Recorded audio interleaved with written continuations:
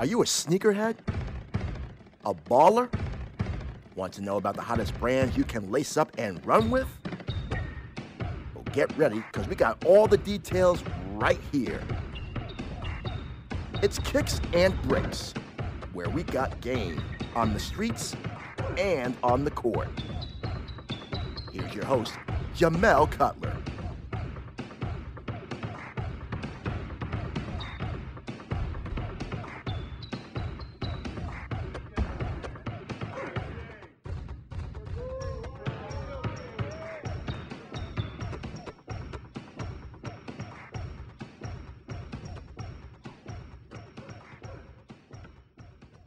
Welcome to a new edition of Kicks and Bricks. Today we have former Heisman Trophy winner and 11-year NBA vet Charlie Ward with us. Welcome, Charlie. How you doing? I'm doing just fine. How are you doing today? I'm okay. Can you just talk about how you've been doing, keeping yourself busy during these times, dealing with the COVID outbreak? Well, I'm a high school basketball coach and a husband and a father. And so between, those three, been doing the best we can. I've kind of been,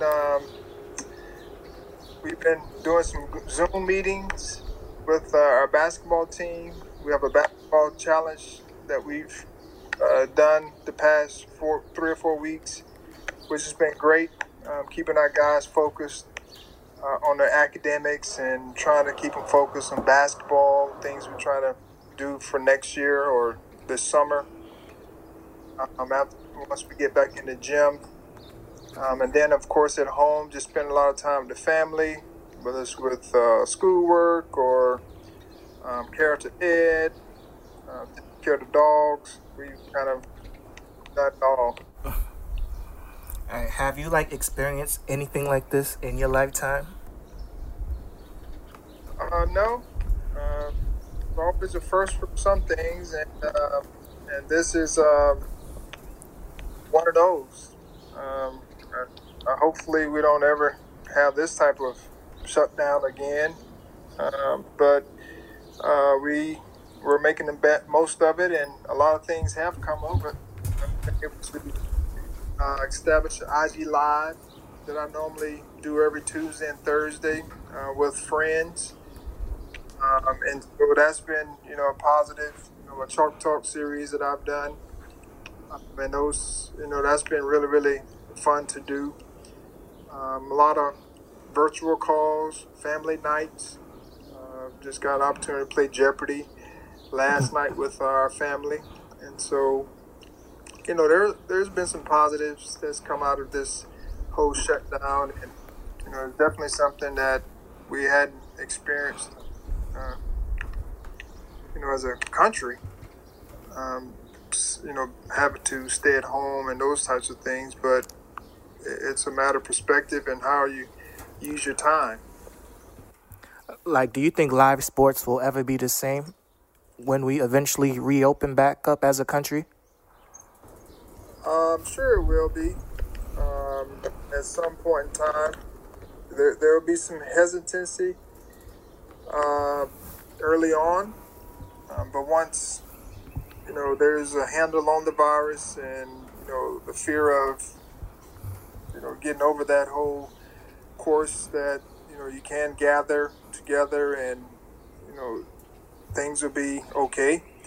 I think once that happens, you'll start to see live sports again the way it was before, and it may be surprising because so many people have missed it that you may have people coming back sooner than normal, but you're going to have those that aren't going to show up if it reopens, and they deem for fans to be able to come and support. I do believe you may have more people, joining than expected. All right, so Florida just recently opened up as a state, and you kind of made your name at Florida State. Can you talk about the love that you still receive when you go back to campus? it's all great, to be able to, have doors open from things that you've done in the past, and I'm grateful that people receive me for who I am, and I think I've always worked to have an appreciation for others, and do the best that I can to help support others, and also try to live in humility at some point, some form of fashion, so that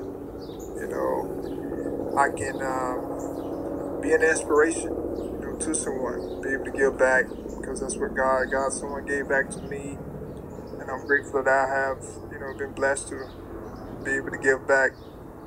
So whenever I go on campus, I'm grateful that people always remind me of the things that I was able to accomplish while there, but there are a lot of other people that helped me.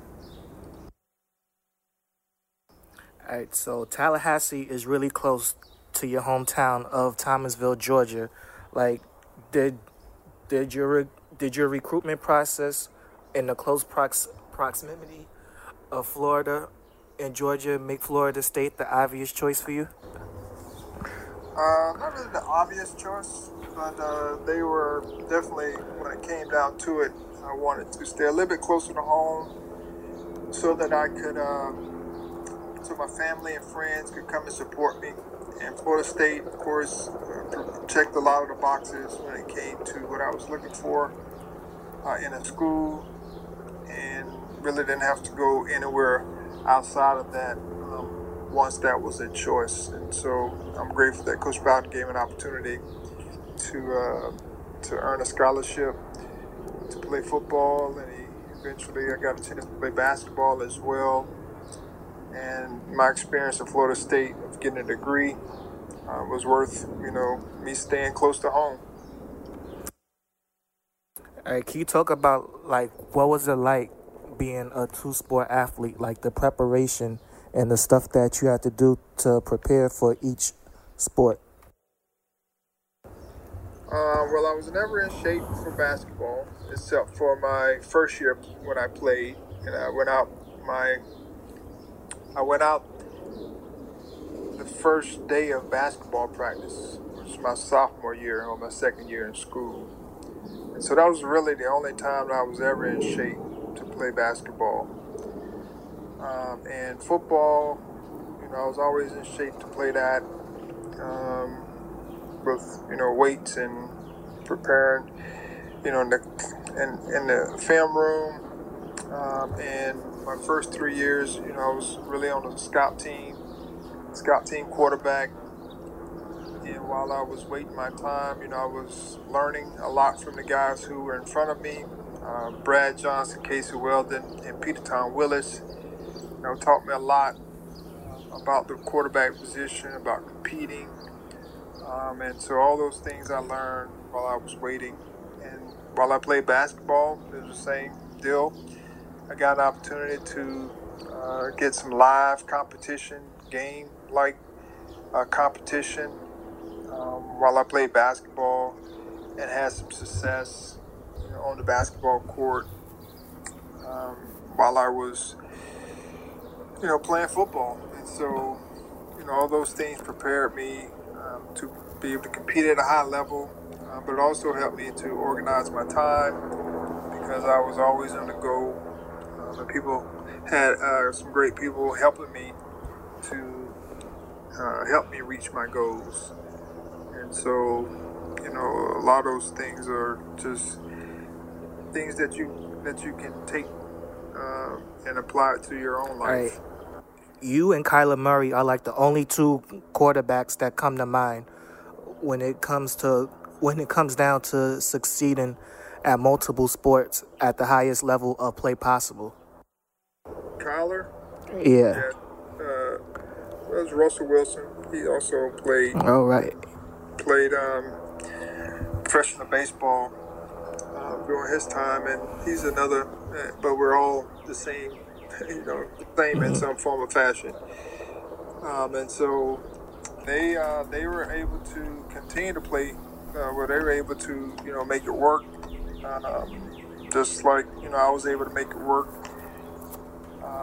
And for me, basketball was very similar to baseball because it takes skill and timing and all those things to be successful. And we probably didn't maximize our time in our second sport or our skill or ability in the second sport because we didn't have time to do that. And so a lot of things, I'm sure they would probably say the same, is they did what they needed to do to be efficient and effective in that second sport. And so, for me, I was a team player. I knew that skill development wise, there were some things that I couldn't do, so I stayed away from those things and sorted my strengths. And I'm sure they can say the same thing for them as well in their second sport. And that's normally what happens. You find your niche in the second sport and you soar in your strengths, whatever your strengths are, and continue to progress. If you have a weakness, try to work on those. But when it's all said and done, you just do the best you can and allow God's ability to, come out. But you do have to put some time in once you get going or started. All right, how much of an impact did Deion Sanders have on you as a two-sport athlete? I wouldn't say he had a major impact because I wanted to play two sports in college anyway. Now, what he did was he opened the door when it came to Coach Bowden allowing two sport athletes to compete. And so I'm grateful that, he opened that door for me and some others who wanted to play, multiple sports. And, with him being able to handle both, because just like anything else, if someone before you doesn't handle it well, and then everyone gets shut down. And so I'm grateful that he was able to handle the two sports well, and it opened the door for me to be able to play another sport. All right, yourself and along with guys like Warren Moon and Randall Cunningham were prime examples that black quarterbacks can play at the highest level possible. And you paved the way for future guys like Michael Vick. Well, I'm grateful because there were guys before me that paved the way. Like Doug Williams was my hero and one of the reasons why I chose to wear number 17. And so, that's just the way life is. You have people that pave the way for you or, at least give you an opportunity. Being a black quarterback was a position that was, said to be, it couldn't happen, couldn't think fast enough. They were athletic, but they just couldn't process well. And, that changed over the course of time. And it was guys, who helped change that whole thinking and mentality. And so, I'm grateful for, those guys that you mentioned. Do you feel that NFL GMs and coaches today, that they still have a black quarterback syndrome, as Doug Williams had written in his book? I don't think so. I think you see more guys getting opportunities now. But the change has really come in the youth leagues or, before college.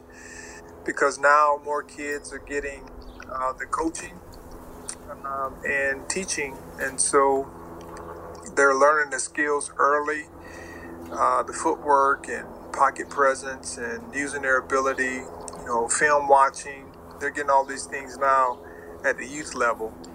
And so that helps curve that notion that they can't, think properly and, quickly and those types of things, dissect defensive and I think that's now becoming a thing of the past,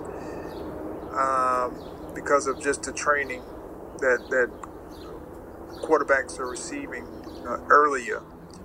And I'm sure there's still some of those out there, biases, but I think it's still the case with head coaches in the NFL, even GMs. It's just that's just the way things are, and as long as we made some progress, of course we can make more, but I think we've made a significant progress from at least the time that I was coming through, to where guys are getting legitimate opportunities to even get drafted in the first round, even the first pick, which was unheard of during my time. All right, so like in your eyes, what is the main differences in playing point guard and playing quarterback? Because they're pretty much the same position from a leadership standpoint in each sport, basketball and football. Yes, they're very similar in a lot of ways. Managing a team, knowing strengths of your guys that you're playing with, being a coach on the floor, having to think the game through. Skill set wise, they're pretty much the same. Passing, making decisions, and so those things did transfer over from one sport to the other, and it was an easy transition. All right, so like during the year that you won the Heisman, you almost led the basketball team to the Final Four, and you led the football team to their first ever national championship over Nebraska. Can you take us back to that time in your life, being on top of the college sports world and being the talk of the town? Well, to be honest, I really didn't want to be the talk of the town, but it was just the positioning that made it happen. And also our team was very good. Both teams, basketball and football, we had great success. And so, it just came with the territory, and I just rolled the punches. But, I was grateful that I was able to be on a team or have an impact on the teams that I was competing, that I was on. And, that's just part of being on a team, a successful team. You get noticed, and not just myself, but, teammates get noticed. And if you're the quarterback or the point guard of these teams, you get more recognition when you have success. And so, that's just, this goes with the territory. But definitely grateful, that it opened up doors for me, long-term relationships as well. And so, even though I don't like it in a lot of ways, being the talk of the town, even if it's positive, it definitely opened up doors for me to be able to have a platform. And I'm grateful for that. All right. I've been around one of your college teammates, Sam Cassell, a lot as a journalist covering the NBA and as an assistant coach. He's always talking, and that was part of his game as a player. How bad did he trash talk you during practices? Well, like you say, Sam is a talker, and that hadn't changed. He's probably still talking right now.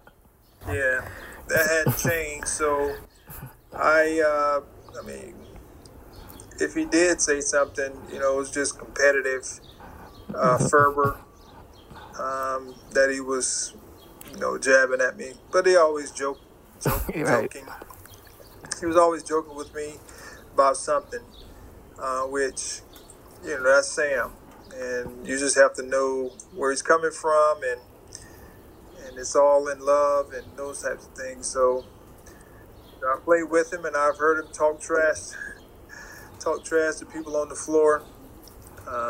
opponents on the floor, and that's just who he is. And you support him, but he's a very good basketball player. So I'm grateful that he's on my team. All right, so when you got drafted to the NBA, like you came right in the midst of Jordan's his first comeback in '95.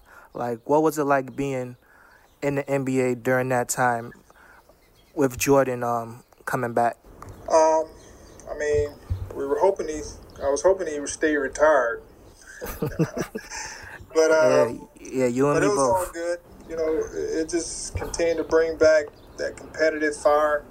Um, to see one of the greats come back, and he competed at a high level, and so when you're playing against him, it's something you can always say and tell your kids, which I have, and they get an opportunity to see you playing against one of the best, and so it's all great, and I was fortunate to be able to play with some great players, play against some great players, and with him back in '95 coming back, wasn't expecting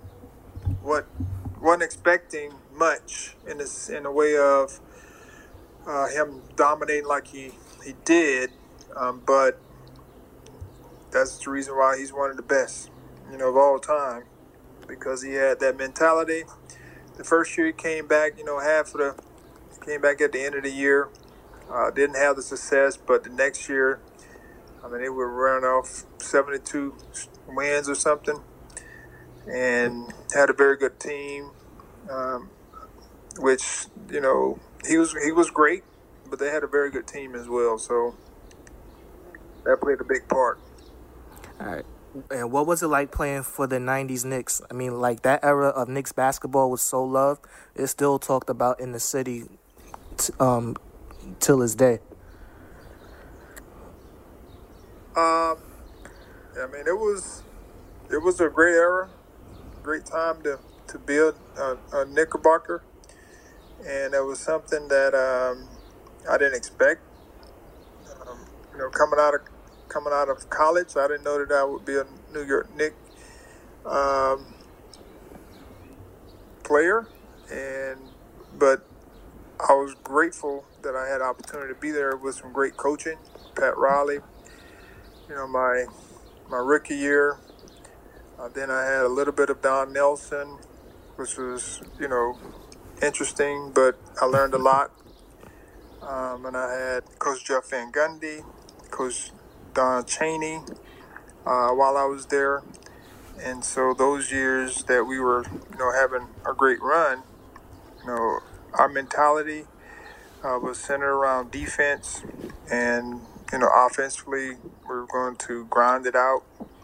But just the coaching mentality is what we were able to get over, help us get over the top, and we had some very good players as well.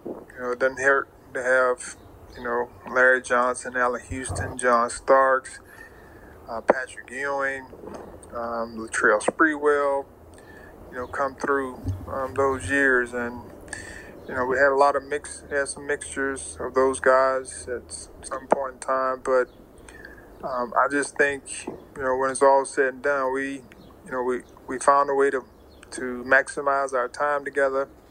Everyone played their role, and we were able to grind out some wins, and that's what winning clubs do. And I'm sure, hopefully, one of these days, the Knicks can get back to at least making the playoffs and finding their way to get to the top of the Eastern Conference.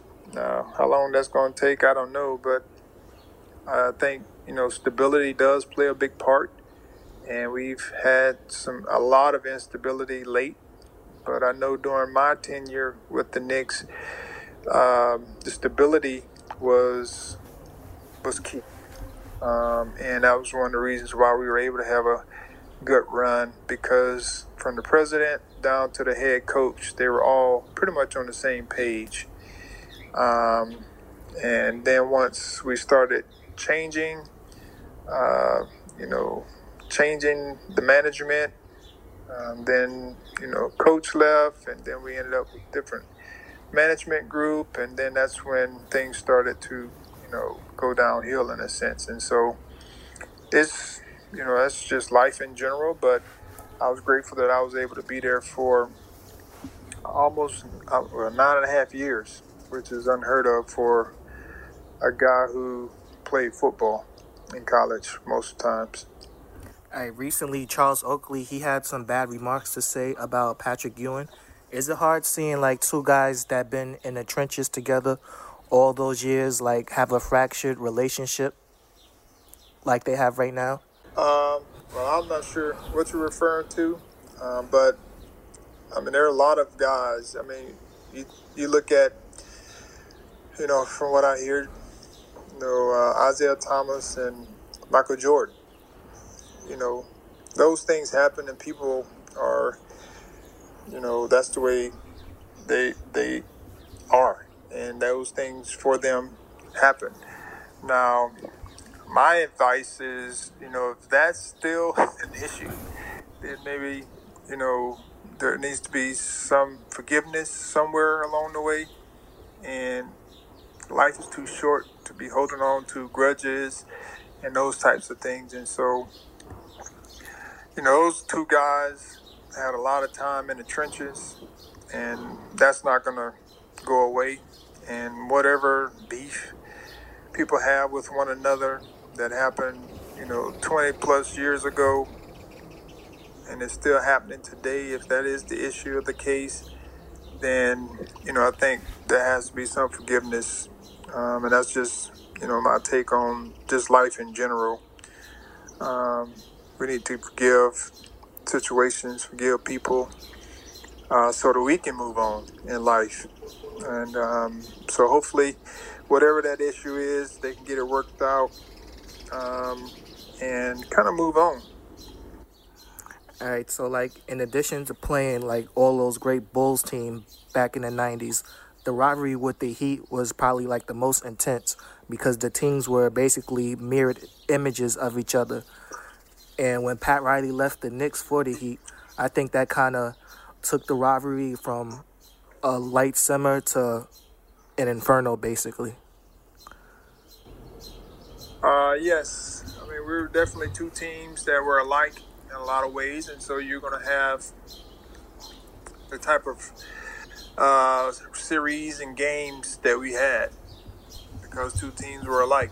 And it's just like any marriage.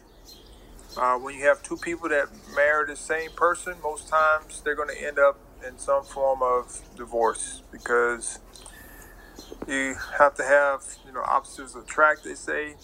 And most times if you have two fiery people, then you're really not going to get along. And that's kind of where we were from a basketball standpoint. Coach Riley and Coach Van Gundy, mirror images of one another. We ran the same plays, pretty much had similar twists or counters. And, those are just things that we knew. We knew what was going to happen, and we were both going to be defensively minded. We were going to play hard, and that's the reason why we had so many altercations. But, back during that time, there were plenty of altercations, and that happened, before us. And even during our time, we were kind of the ones who started, the different rules that they have in place today, about not leaving the bench, and those types of things. So, but the Miami Heat and the New York Knicks rivalries during that time definitely were very competitive. I'll just say that. All right, and one of the most memorable altercations that I think was when you took down P.J. Brown in the 97 playoffs. And I think if those suspensions weren't handed down, I think that you guys being the Knicks probably would have beaten the Heat that year in 97. Well, we did, from my recollection, we did win 3 out of 4 series from the Heat. And, that one, we did have the suspensions due to the altercation that I had with PJ. And, just to go to show that, during that time, we were in the midst of a heated series, and whether who was right or who was wrong, it really doesn't matter. We both, were in the wrong because we got, thrown out, and there were some other guys who got suspended, one game for their actions. But to this day, PJ and I, if I pick up the phone and give him a call, he answer, and we can sit and talk about what we have going on. And he's also supported, some of my football programs over the years. And, that's just another example of, two guys just understanding, the heat of the moment, competitive spirit, and, things were left on the court and they weren't taken off the court. And I do believe both of us have a relationship with our Heavenly Father, and so that plays a big part as well. And just the perspective and attitude of forgiveness and moving on, and so those are the things that you look back. Yes, it was a scar, but it was just what it is, a teachable moment. Another teachable moment was the fight between LJ and Alonzo, and that teachable moment was handed down to Jeff Van Gundy. Like, what in the world was he thinking? Well, the reason why I like playing for Coach Van Gundy was just for that, and it showed why. The players enjoyed playing for him because he was going to be there for us. Of course, it was another scar for him, but it just showed his competitive spirit. And that is the type of coach you really want to play for. And I think that's the reason why we were successful, because that's what he brought to the table. And so, as I said, we had these altercations quite a bit of time, but to see your coach out there, fighting and clawing and scratching and doing all the things that he ended up doing, hanging on the leg of a big 7-footer, that's just the type of mentality he had, and he gave us that mentality as well.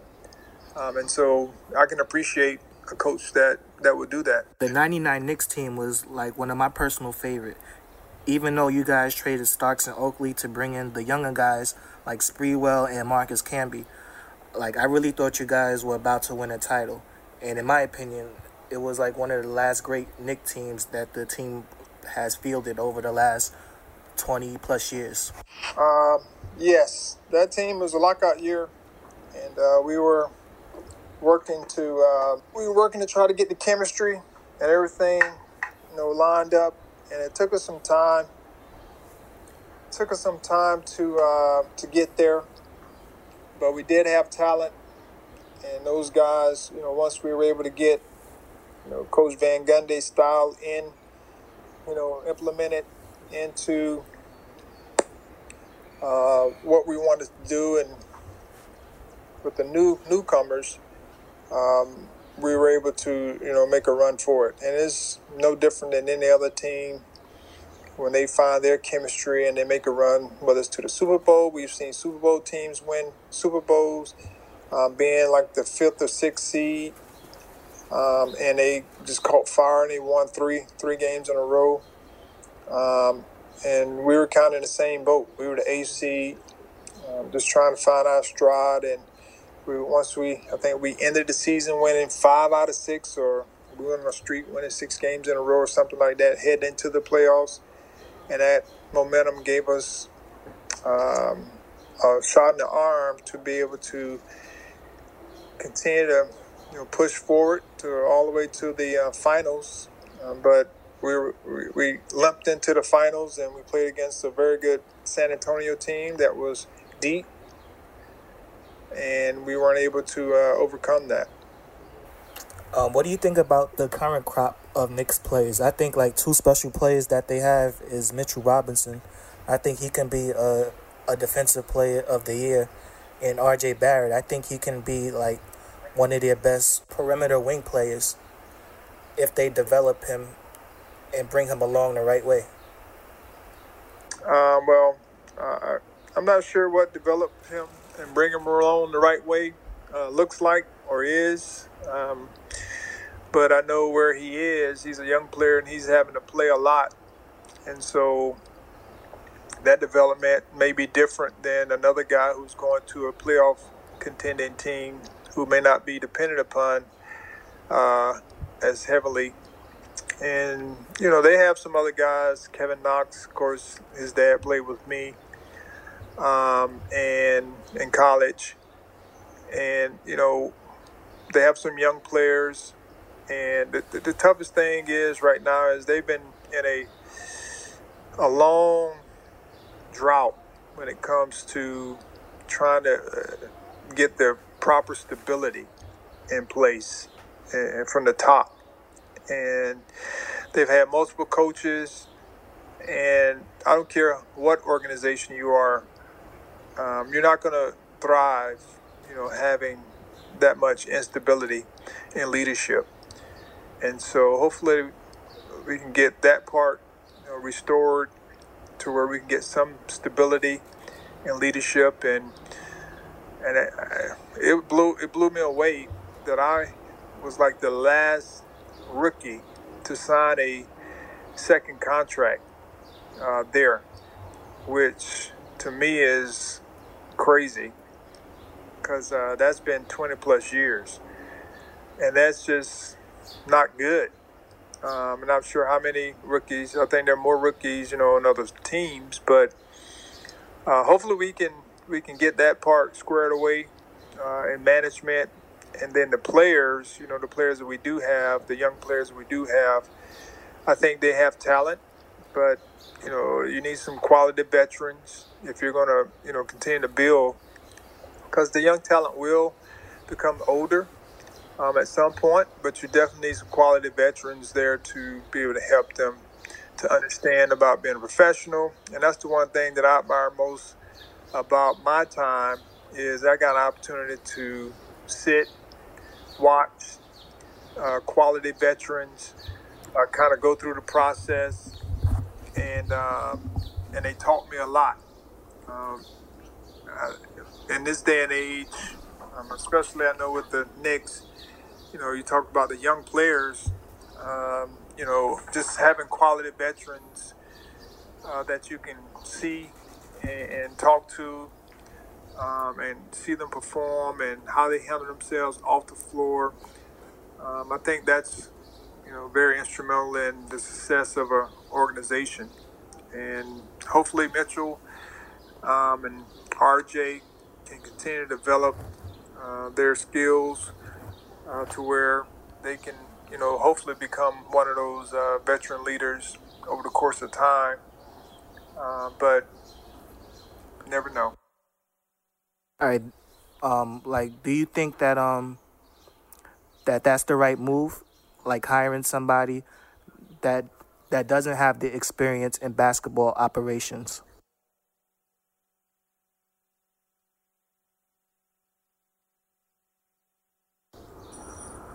It's been proven to work before. It's been proven to work before, and so I don't think it's any different. There's always been a first in some things, but someone's proven that model to work, and hopefully, it's something that the Knicks can piggyback on or from to be able to get it to work in their favor. But like I've said, regardless of who's running the business, if there's a lot of instability in the front office, then I don't care who's running it. It's still not going to be able to work. All right, so a new feature we have on the show is we're going to take some fan questions from Instagram, Twitter, and Facebook, one from each platform. And the first question, Terry Robinson _4 from Instagram, he asks, Who's one player from an opposing team that you felt could have helped put the Knicks over the hump against the Bulls in the 90s? I think we had enough players, enough players to get us over the hump in the 90s. You know, there weren't very many teams. I mean, you can put a super team together to try to do it, but I may not be on that team. So I think we had enough guys, enough on our team to be able to do it. And of course, we made some trades also to try to help build what we needed to get us over the hump, but it just wasn't good enough. So I don't know if there's a player that could have helped us, and I'm sure there are probably plenty of players that could have helped us. Probably a better point guard, at that time that could have helped us. But we had a team that they put together, and we were competitive. We just weren't able to just win our time. John Crawford from Facebook, he asks, who's on your Mount Rushmore of black quarterbacks? Well, definitely Doug Williams is on my list. You have Warren Moon as well. I would put, in this day and age, Russell Wilson, maybe because he's same height as I am. But, those three for sure.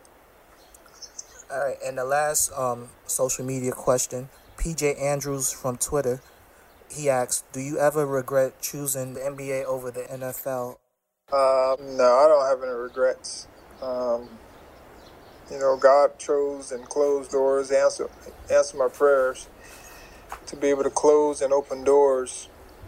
And so that was achieved, and I was blessed to have an 11-year career in the NBA. So for me, there are no regrets. I'm just grateful that I had an opportunity to continue to compete as an athlete professionally, which not very many people get an opportunity to do. And also, a lot of people don't get an opportunity to do it for 11 years. So, I'm just grateful for that opportunity. Just like everyone else, everyone, after you graduate from college, you like to get a job. And for me, that's what I was able to obtain by playing in the NBA.